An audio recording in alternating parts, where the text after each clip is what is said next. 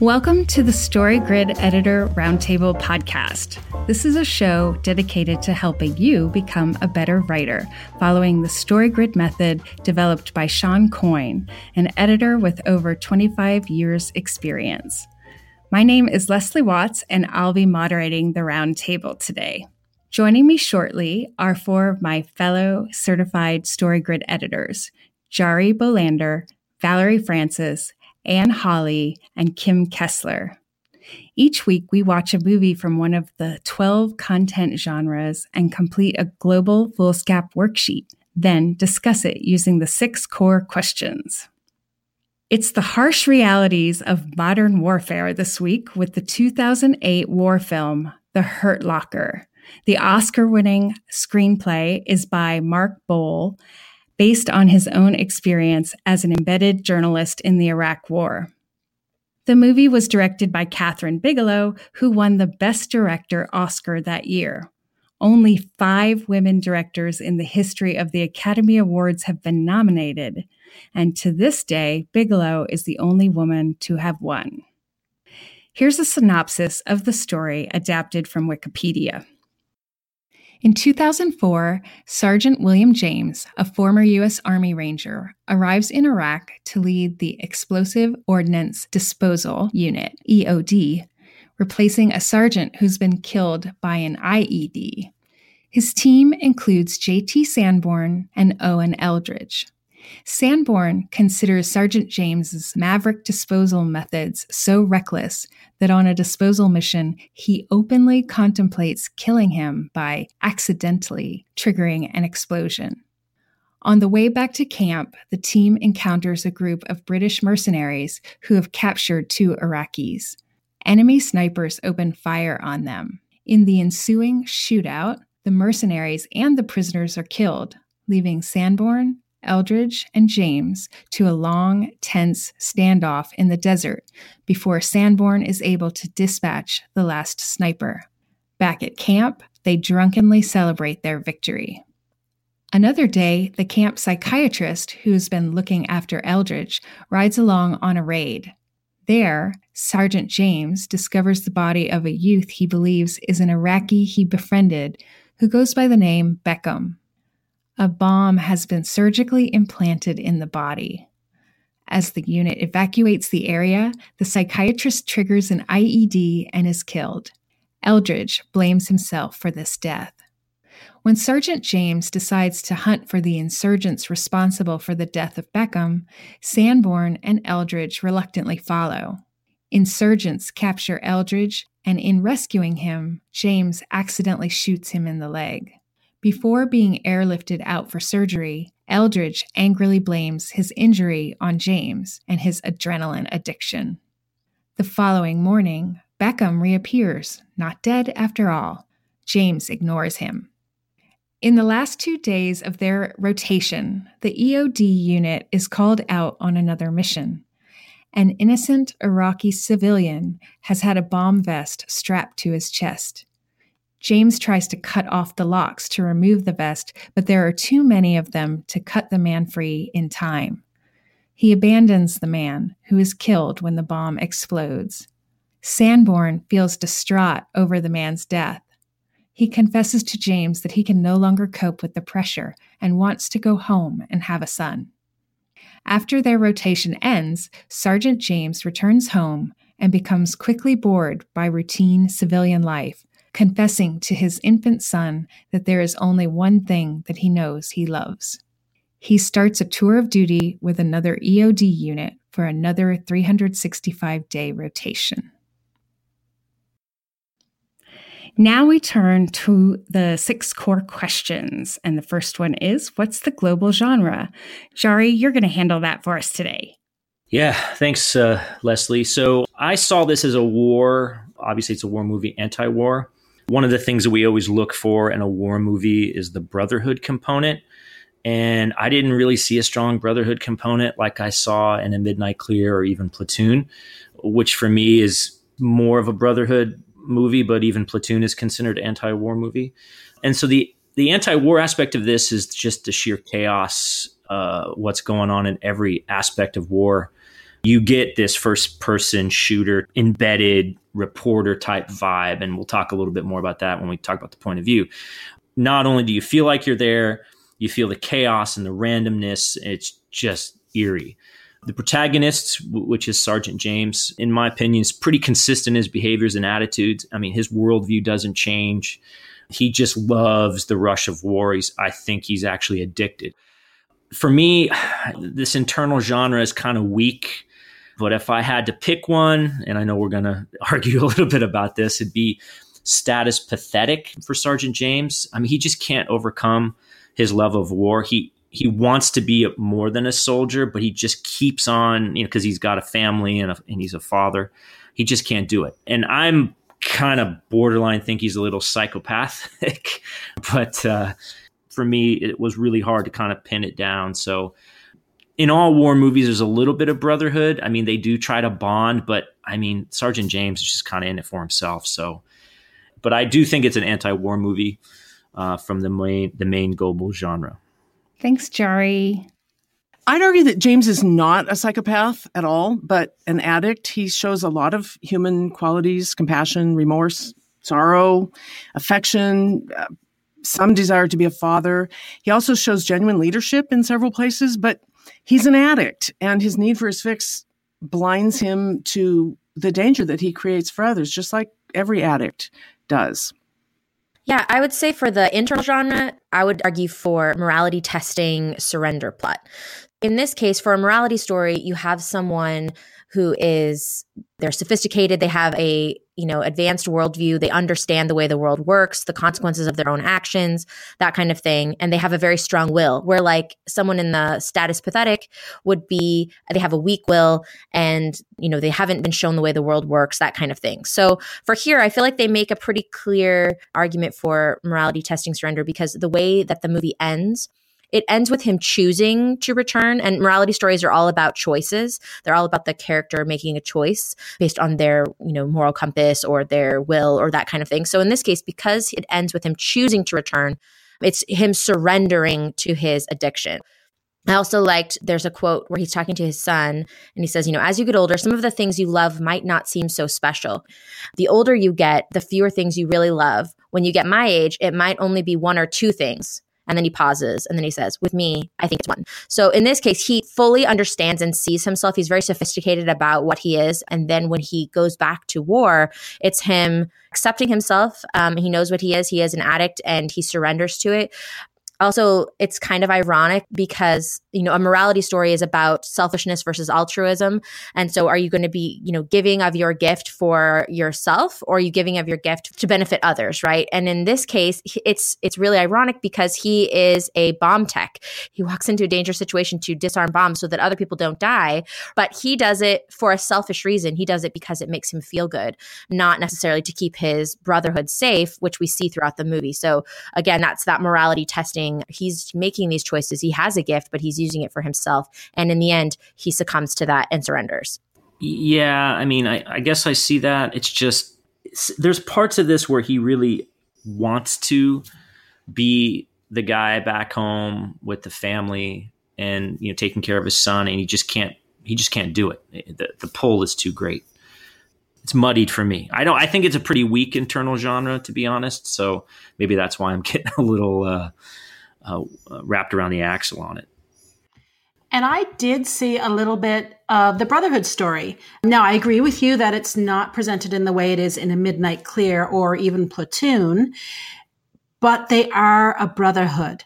James is a maverick, no doubt about that. He doesn't play by the rules at all. But when push comes to shove, he does support his team. Like, for example, in the shootout in the desert, he helps the British, which are technically on his team. Ralph Fiennes' character even says that we're on the same side, guys. And he puts the needs of Sanborn and Eldridge ahead of his own. Excellent. Thank you for that discussion. Now we're going to turn to the beginning hook, middle build, and ending payoff. And Anne, you're going to take us through those. I will. Beginning hook. When the well-liked leader of Bravo Company, a bomb disposal squad in Baghdad, is killed by an insurgent's bomb, the team must come to terms with his replacement, a maverick who recklessly endangers them and the mission with his disregard for safety and protocol. As usual, we summarize each of the 3 acts in a sentence, and the details of the 5 commandments within the acts will be in the show notes. The middle build. Sanford overcomes some of his distrust of James, but when James discovers Beckham's dead body, that's the boy, the soccer-playing boy, and the camp psychiatrist is killed by an IED, James goes looking for answers and revenge, reviving Sanford's doubts and mistrust. The ending payoff. James's recklessness reaches a critical point when he puts his men in danger and accidentally shoots Eldridge in the leg. He must face his addiction when he's unable to disarm a suicide bomb and is forced to let a man die. But he can't overcome it and re-enlists for another year. Thanks, Anne. Those are great details. Okay, next we turn to the obligatory scenes and conventions of the war story. Valerie, can you take us through those? I sure can. First of all, we have an inciting attack. And of course, this is when Staff Sergeant Thompson dies in the roadside bomb explosion. And this is 10 minutes into the film. Second, the protagonist sidesteps responsibility to respond. I'm not sure I would call my first example a conscious sidestepping of responsibility, but in that inciting attack scene, Eldridge, who is not the main protagonist, fails to take out the trigger man, the guy on the cell phone, before he detonates the bomb that kills Thompson. I would look more at James as the central character and his sidestepping his responsibility to look after his son and his family. And this comes in the ending payoff, which interestingly doesn't jibe with the hero's journey. The refusal of the call in the hero's journey usually comes at the end of the beginning hook. And I argue that this is coming in the ending payoff. So we have James returning after his tour of duty, returning home to his son and his girlfriend or his wife. At one point, James says he's not even sure if he's still married, but he isn't able to stay with them or even love them. He chooses to war instead of staying home and being his father's to his son. So I think that's him sidestepping his responsibility. Third, we have forced to respond. The protagonists lash out according to the positions in the hierarchy. This, for me, comes in the big fire scene when James, who is the ranking officer, leads Sanborn and Eldridge past the blast radius in pursuit of the enemy. And he even says, a really good bad guy would be hiding in the dark.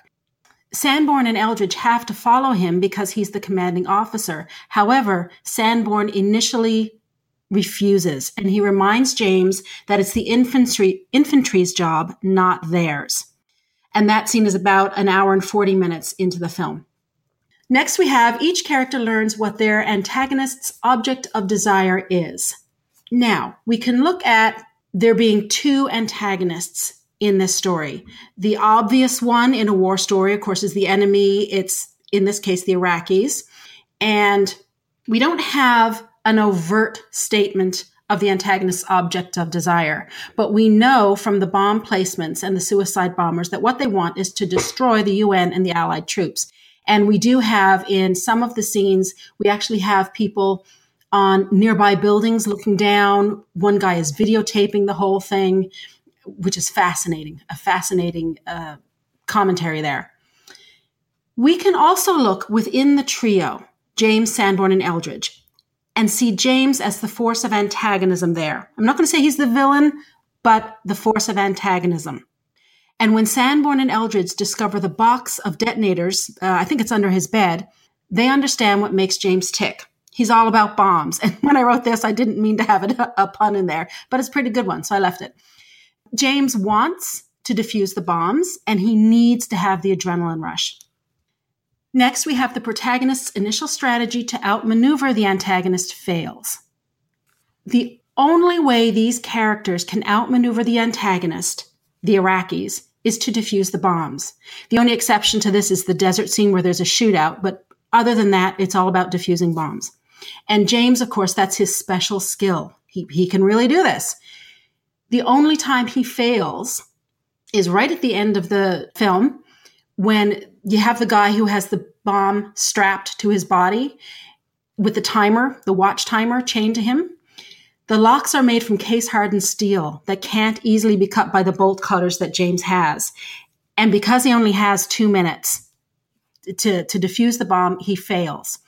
And I don't know that's really outmaneuver, but that's the only time he fails to defuse the bomb. We did have the bomb going off in the inciting attack, but that doesn't have anything to do with James because he hasn't arrived yet. Next, realizing they must change their approach to attain a measure of victory, the protagonists reach an all is lost moment. Now, the all is lost moment is the lowest point for the character in a story, and it's followed by an epiphany. So for James, I would argue that the lowest point comes in the ending payoff when he has returned home, and it's that scene when he's playing with his son, and they have the Jack in the Box, and he actually looks right in his son's eyes and says that quote that Kim just mentioned, how there's only one or two things you might love, and in my case, I think it's only one. He's looking at his infant son and recognizing that he loves war and defusing the bombs more than his son. I don't know that you can go any lower than that. The epiphany comes kind of at the same time. His epiphany is that war is what he loves. So I'm sure this is supposed to be poignant, but honestly, I had a hard time connecting with it because throughout the film, we never really got a sense that James ever missed his family that much or wanted a connection with them that much. He has the picture of his son in the box of detonators. It's not on his body anywhere or close by. We don't see him looking at it throughout the film. It's just there in a box of detonators. He does call his girlfriend at one point, but he doesn't speak with her. He says that his wedding ring is in the box of detonators because it's among the things that almost killed him. So to me, it was the lowest point, but it sort of lost some of the impact. Next, we have the big battle scene. So every story builds to a core event. And in a war story, this is the big battle scene, and it's where the protagonist's gifts are either expressed or destroyed. In this scene, or in this film, I think that the big battle scene is actually one man against one man. It is James against the guy who has the bombs strapped to him. He's unable to defuse it, and the gifts that we've seen him display over and over throughout the film are destroyed. It fails. Now, in saying that, if I step back from the film and watch it without trying to analyze it, the big battle scene to me felt like the big fire scene where they chase the bad guy into the darkness. And that was at about an hour, 40 minutes into the film. And this is the scene where Eldridge got shot, where James shot Eldridge. And finally, we have the protagonists that are rewarded on at least one level of satisfaction, either external, interpersonal, or intrapersonal. I don't see this one, to be honest. If we contrast this film with A Midnight Clear, where we saw Mother get a commendation and a transfer to a safer place, none of those types of things, in my opinion, works in this movie. I don't think either James Sanborn or Eldridge are rewarded. James is sent home, but he can't survive there. He can't live there. He wants to come back to war and signs on for another tour of duty. Sanborn, we assume, goes home and has a family with his girlfriend, but it's the girl he likes. He doesn't love her. So maybe there is some satisfaction in becoming a father, but we don't see any of this play out. And Eldridge does get to go home, which is what he wanted, but he got shot to do it. So I can't really see that as a reward. And other than that, the only thing that I saw that would be a reward of any kind was a really brief moment after the UN building bombing scene where Colonel Reed compliments James on how many bombs he's defused. And that struck me as a really strange scene. We don't see Colonel Reed beforehand. We don't see him afterward. We're not even really sure who he is. And he seems to be quite starstruck by James. And James, for some reason, is being modest about how many bombs he's defused. This is what James lives for. This is the thing he loves. This is the thing that gets him through the day. And he's not going to brag about it to a commanding officer, but if he's asked a direct question by a commanding officer, he's simply going to state 873 bombs, sir. So that felt a little bit weird to me. But there we have it. So I I could find all of the obligatory scenes there, but I felt like some of them I was really stretching. I see the movie as being sort of a war story and sort of really more a story about addiction. And if you look at it that way, which they make fairly explicit with the opening quote on the screen, that war is a drug, the Colonel Reed, the character who's grinning and congratulating James on his number of bomb defusings, is an enabler. You need an enabler in every drug story. He represents that the Army is very happy to have James continuing to practice his addiction. So I was actually okay with that. I saw exactly what that was. And James's apparent modesty about it was more like, yeah, I shoot up every day. I don't want to talk about it until I'm forced to say. That's how I read that as part of the really strong underlying addiction story. I also see his all is lost moment as the shower scene where after he has accidentally shot Eldridge, he gets in the shower fully clothed and blood washes off his uniform and down the drain, and he collapses because this is the moment where he finally realizes the extent of his addiction, the actual consequences of his addiction, and probably the crisis of his own arc where he's pretty sure he's not going to overcome it. He's going to succumb to it. And he kind of rises a little bit again at the end, trying to go home and lead a normal life, but he can't do it. And he knows it, I think, in that shower scene. So that was my view of his all is lost moment. Excellent insights. I wonder if, and as you were saying that about how it very much is about the story about addiction, I wonder if that, and I don't know that I really want to make this argument, but it feels a little bit like maybe the internal genre for James could even be the global story in this instance, based on the way that they open the story with the quote and the way that they close it with him going back to war.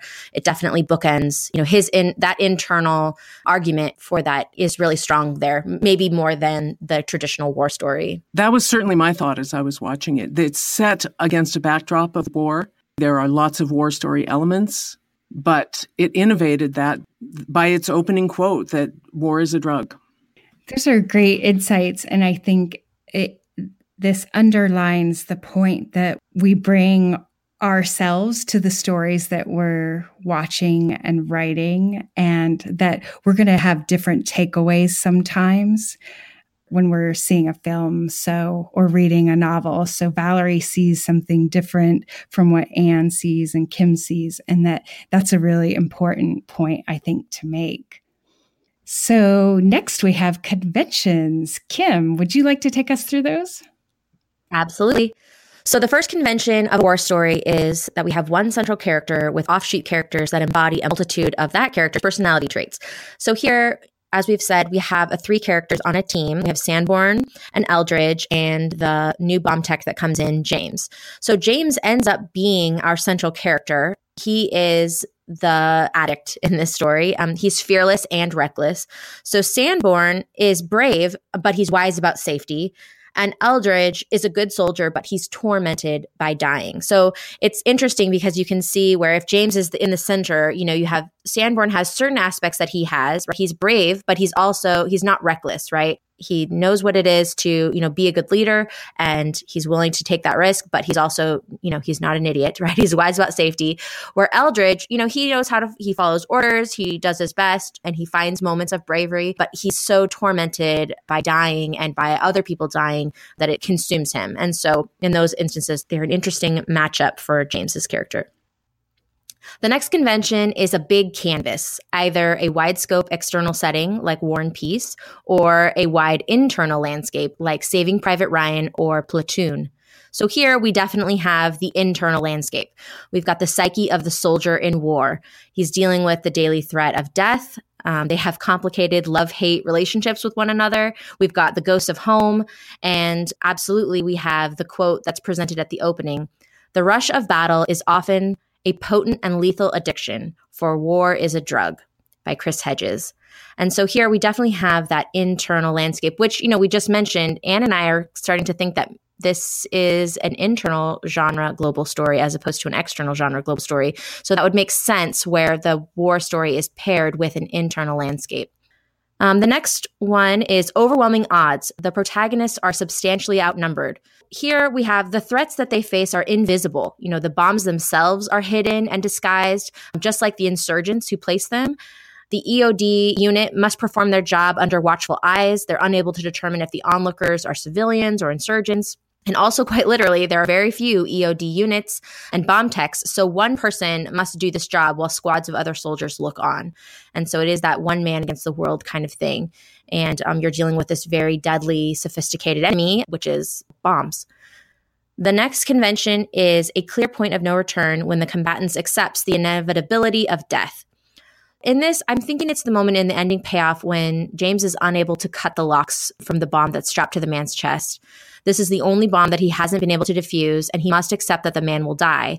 And he says how sorry he is, and he runs for cover. And that is really him having to face death, face his own limitations that he won't always win. The next convention is the sacrifice for the brotherhood moment.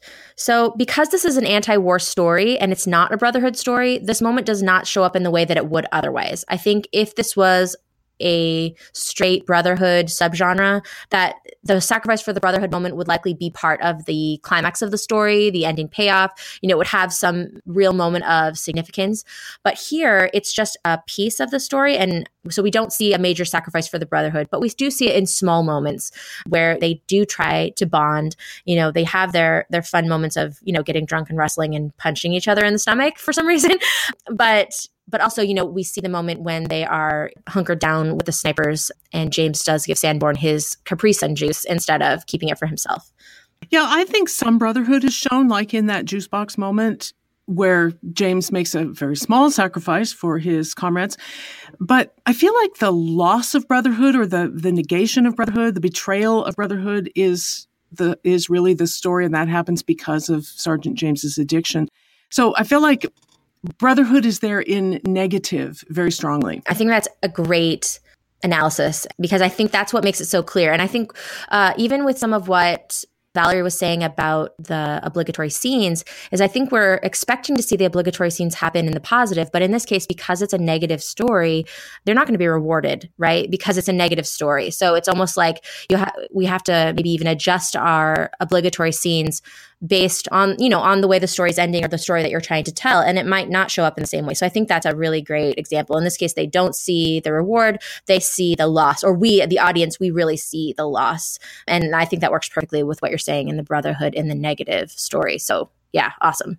So that's it for the conventions. There's not very many, but having them is going to be really important. And I guess I would also just point out that when you're doing this kind of story or any story, if you do have an internal arc, that you'll want to look at the obligatory scenes and conventions of that and ensure that those are fit in as well. Because I bet if we looked at a morality testing story, the obligatory scenes and conventions here for this movie, that we would see those quite clearly. Yeah, I'd feel comfortable listing this movie as an example of a morality testing surrender plot, which are fairly rare stories in our canon. And I think it's a useful example. They are. I've searched for them. I've searched for them. And so I'm thrilled to find another example because I find the testing story very poignant for our own lives as writers, right? Trying to battle resistance. And so I'm fascinated by the morality genre in general. And so I'm very happy to find another example of it. Oh, great insights. Thanks. Next, we look at the point of view and narrative device, and Jari is going to talk about those. Yeah, this is done with a lot of, in terms of the camera, a lot of first person, third person, jerky movements kind of embedded with the guys. But it is a third person omnipresent because you really don't kind of get in the heads of the characters. Other than maybe Sanborn, you get a little bit of his perspective because he's the one that's trying to figure out how to not get killed because of Sergeant James, because Sergeant James is a bit of a maverick. But you do see a lot of the story told from like how Sergeant James is dealing with it. And so you do get some different points of view. You even get the point of view of the little robot going off to blow up an IED. But it's really embedded first person, like a journalist in the field with these guys. And so if this was actually a book, I'm not sure how this would be written because you don't get a lot of sense of what goes on in Sergeant James's head. I mean, you don't know kind of what created him like this. I mean, you do see some of his reaction to things. And as Anne mentioned, you know, he has some compassion. He's not a psychopath like I originally thought. He's just a little nutty. But it may be a little hard for on the written page how this would all work. And then the narrative device, I mean, this is told in real time. There's no flashbacks. There's just a lot of suspense on, you don't know who you can trust. You don't know what's behind every corner. They do a really good job of creating a lot of tension. I mean, the randomness of the violence, the randomness of how things happen. They get the call on the radio. They go, the chaos of who's doing what, where are people? We can't find the truck. We don't know where things are. It's just like really well done. And I think partly because the writer, the person who wrote the screenplay was an embedded reporter. And I think you get the embedded reporter sense, not only in the point of view, but how the story is being told. So really great example of that. And for the narrative device, they have this countdown mechanism, right? So when James first enters the company, they have on the screen, they show days left in Bravo company rotation. And we begin with 38 days and we count all the way down. And then we get to see James back home in the United States. And then the final scene, we show him back in Iraq, days left in Delta company rotation, 365. So just even having those, which, you know, they work great in a movie where you have the text overlay of different things, but also we see that often in books at the beginning of chapters, you know, we'll have this countdown kind of thing. So those are really interesting techniques, whether you're doing, you know, an epistolary story or just even keeping track, like in a thriller, you know, or how many days, you know, we've seen that that device used in a lot of different ways. And it works really effectively here to see that 365. And we're like, oh, that's really what helps us understand what he's chosen to do. Yeah. I mean, and you also, again, as I mentioned before, see this in the randomness of the violence and how fast things turn. I mean, there's not a lot of build up, set up in some of these things. It's literally like, oh my God, it just blew up. Now what do we do? And that kind of chaos puts you on the edge of your seat because you don't know what's going to happen next. When I was watching this, I just felt like tense, you know. I'm like, oh, please don't be an IED. Oh no, please don't blow it up. And so they do, from a setup and payoff kind of thing. The setups aren't very long, and the payoffs are kind of like, again, these random acts of violence. But it works because it's in a war setting. It's in the chaos of the moment. It's in embedded reporter mode, and so really, really well done that way. And I think war stories generally are a really great example of the importance of the point of view, because the battle is going to look completely different depending who's telling it, which side of the battle the protagonist is on. And even within this movie, we've got it narrowed down even more. It's not just the UN point of view. It is the U.S. military point of view. And anyone who is not in that group is an outsider of sorts and is not portrayed particularly favorably. You've got obviously the enemy, which is always going to be portrayed as the enemy in a war movie, and that's the Iraqis. So they're obviously not going to be portrayed favorably. But you've got allied forces as well. The UN soldier at the UN building, who is French, I believe, is portrayed as a coward. And James actually makes fun of him. And you've got the British contractors in the desert who can't seem to last 10 minutes after the U.S. soldiers arrive. And I found that really weird because they'd clearly been out there a while with Iraqis in the building, with the enemy in the building. They couldn't have arrived after the U.S. soldiers because they would have been seen. It's a desert. There's really nowhere for them to hide. It's just sand dunes. Yet it's once James and company arrive that the skirmish breaks out and the British are killed really quickly. And I don't know if that is something that would be obvious to an American watching this film in America, but I'm Canadian and I live in Canada. So it's something that we're kind of used to seeing when we watch US films. And since I know a lot of the people listening are not in the States, I'm just curious to see if that is something that is noticeable to other people who aren't in the States. Or maybe I'm just hypersensitive. I don't know.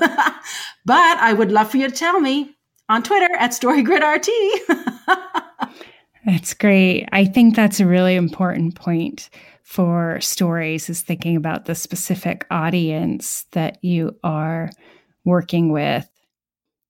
All right, so next we're going to look at the objects of desire. In other words, the wants and needs. Jari, you're going to take us through this one? Yeah. For Sergeant James, his want, I mean, he loves the rush of war. He's an adrenaline junkie. I think what he really needs, and this was tough for me, I mean, he really needs to be loved for who he is. I mean, he can't really handle the real world, and I think it's because of his addiction, and he can't attach to even his own son. He can only connect to the addiction of war. I mean, he needs connection, and you can see him really struggling with that with Beckham, with some of his other teammates, and he has some compassion, but his addiction just takes it over. And so, you know, anybody that's been around people that are addicts know that they can't help themselves. They want to do better, but the addiction holds them so tight that it's hard to do. So, you know, it's a little tricky for me. It is a little tricky. And I think in terms of the need here, because if we're talking about a morality plot, we're dealing with putting the needs of others before your own. And it's really interesting because if James could do that, could think about his team, could connect with people instead of using the adrenaline rush to meet several needs in his hierarchy, then he could be an even more amazing asset than he is. That's totally true. My original thought was didn't have much of an internal genre, but now, I mean, all these great comments, and you just got to really think, wow, maybe this is internally driven by his addiction to war. And that comes through, but it's a little muddled because I personally still think it's an anti-war movie, because as we talk about what the controlling idea will be next, you see that they are putting a very clear perspective on how damaging war is, not just battlefield damage, the burnt out buildings, the chaos, but the internal damage. And you see that, and you see some people handle that in different ways. And so when it comes to the controlling idea or the theme here, anti-war deals with victory and defeat. And an anti-war movie really wants the audience to think about the true cost of war, even in victory. And this movie does a really great job of that, because it really shows the true cost of war. Even if you've won, you've still got to rebuild whatever you've conquered. But more importantly, when the soldiers come back, they, like Sergeant James, I mean, he's addicted to it. You turn quote unquote normal people into addicts. And, you know, that's a hard thing to swallow, because a lot of times the people that make these policies, you know, they're not boots on the ground. They're not there dealing with the harsh realities. And even the people that are being, you know, quote unquote liberated, the harsh realities of that are even more disturbing. So I think for me, the controlling idea of this is the protagonist is defeated even when he has victory on the battlefield, because the cost of victory robs him of his sanity and his humanity. And I think if we think a little bit more about, well, he's really addicted to this, then war is feeding his addiction. And there's people that are enabling his addiction, like that colonel that Anne mentioned. So this seems to me a great example of the internal struggles of Sergeant James and how that manifests itself, as well as the chaos of war told from an embedded reporter perspective. And it's just disturbing. It's well done, but disturbing. Yeah, it's definitely disturbing. Thank you for that, Shari. So next we turn to good examples. And here we're looking for story-related comments outside the 6 core questions. Yeah, I mean, I think the embedded point of view is really great. I mean, this is like, Blair Witch Project, which also got a lot of acclaim for its, shaky, we're right there with you. This is the perspective of the person, you're seeing it firsthand. And again, in the, as I mentioned before, in the opening scene, this is particularly well done. I mean, if you want to open a movie, in a different way, I mean, the way they open that with the robot going up to the bomb and just the craziness of all that, it was really, really well done. It sets it up nicely, I think, for what's to come. At about an hour and 29 minutes in, we see James using a satellite phone to call his son's mother. And on its surface, it's kind of hard to understand why he doesn't speak, unless you recognize it as the junkie or drunk phoning home scene, which you see in stories about addiction. Realizing that he had nothing to say because he's not going to quit drinking or using. And I thought it was a really interesting innovation, putting that. It's normally that type of scene, it takes place in a seedy bar or a roadhouse or something like that. And in this case, setting it against the backdrop of the war with the sun setting over the desert and this satellite phone, it was a nice innovation. I also thought there was a really good use of visual contrast and symbolism at the end of the movie to emphasize how much Sergeant James's life has changed and how much he doesn't like it.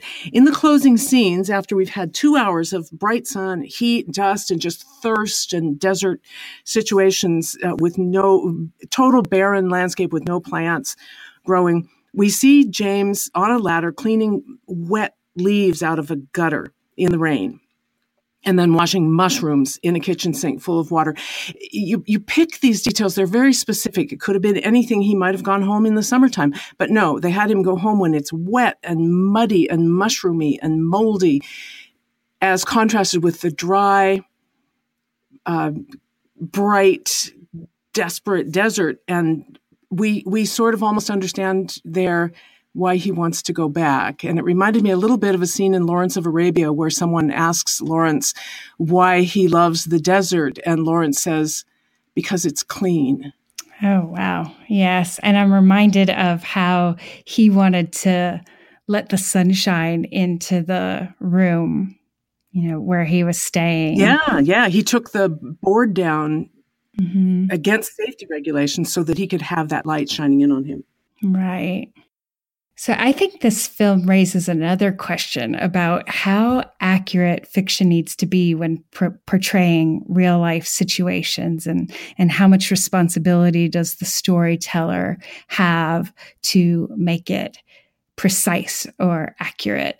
And personally, I notice in legal dramas that they rarely get everything right. They frequently get quite a bit wrong. But the underlying truth of the situation, and that would be truth with a capital T, seems to be included in or portrayed within the novel or film. And there's a lot of criticism of The Hurt Locker on the basis that it's not realistic and it portrays these professionals in a bad light. There's also some other criticism, but this, in terms of our stories and how we focus on how accurate do we need to be, Tom Clancy's novels are generally praised for their accuracy and precision. And what we need to remember is that stories aren't real life, and that accuracy could be difficult to impossible for lots of different reasons.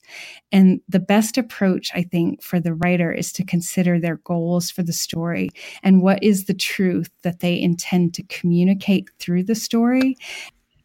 And if they nail that through story structure, through character action being consistent, then the story will convey the message, even if it's not quite accurate in terms of the real world. Yay! I think they timed this movie perfectly. I mean, this is the perfect product market fit for a society going through the trials of war. The Iraq Wars between 2003 and 2011. This movie comes out in 2008. It's like the perfect storm of all the craziness and the surge. And this is important for even people that tell stories, because sometimes you may have a great story and the timing may be off. And that doesn't mean it's not a great book. It doesn't mean you're not doing your job. But a lot of the reason why this movie resonated, and I think won all the awards, is because it hit it perfectly with the tension that society was going through. The thing to remember is that stories resonate. When a story resonates with society, you can overlook a lot of quote unquote flaws in it because it speaks to you. And this perfectly speaks to the conditions at the time. And even as someone that is of the age where I have friends that are in EOD, and I've heard firsthand stories about some of this chaos. And it is just really well done in terms of feeding into that in a society level. Because again, we tell stories for truth. Yeah, some of the facts might be a little weird and maybe munched together, but this speaks truth to the horrors of war and to how some soldiers are addicted to that rush. And it's a tough transition, and this perfectly encapsulates that. So bravo to them for that. All right. Thank you. That wraps it up for this week. That was a great discussion. Thanks to Anne, Jari, Kim, and Valerie for excellent editorial insights into The Hurt Locker. We hope our discussion helps you write a better war story. Links to the foolscap and other materials will be in the show notes document. We'd like to invite our listeners in the StoryGrid community to comment, argue with us on our interpretations, and if you have a favorite movie that you'd like us to look at, suggest it to us on Twitter at StoryGridRT. If you're interested in hiring a certified StoryGrid editor or would like to find out more about what we do, visit storygrid.com/editing. If you want to connect with one of us directly, links to our websites can be found in the show notes. If you'd like to support the show, you can do that by telling other writers and editors about us and by leaving a rating and review on iTunes or Stitcher. Next time, East meets Western. Join us as we analyze the film that revived a whole genre from an ocean away and spawned the spaghetti Western. Akira Kurosawa's 1961 samurai masterpiece, Yojimbo. Why not give it a look during the week and follow along with us? Thanks for joining us. We'll see you next time.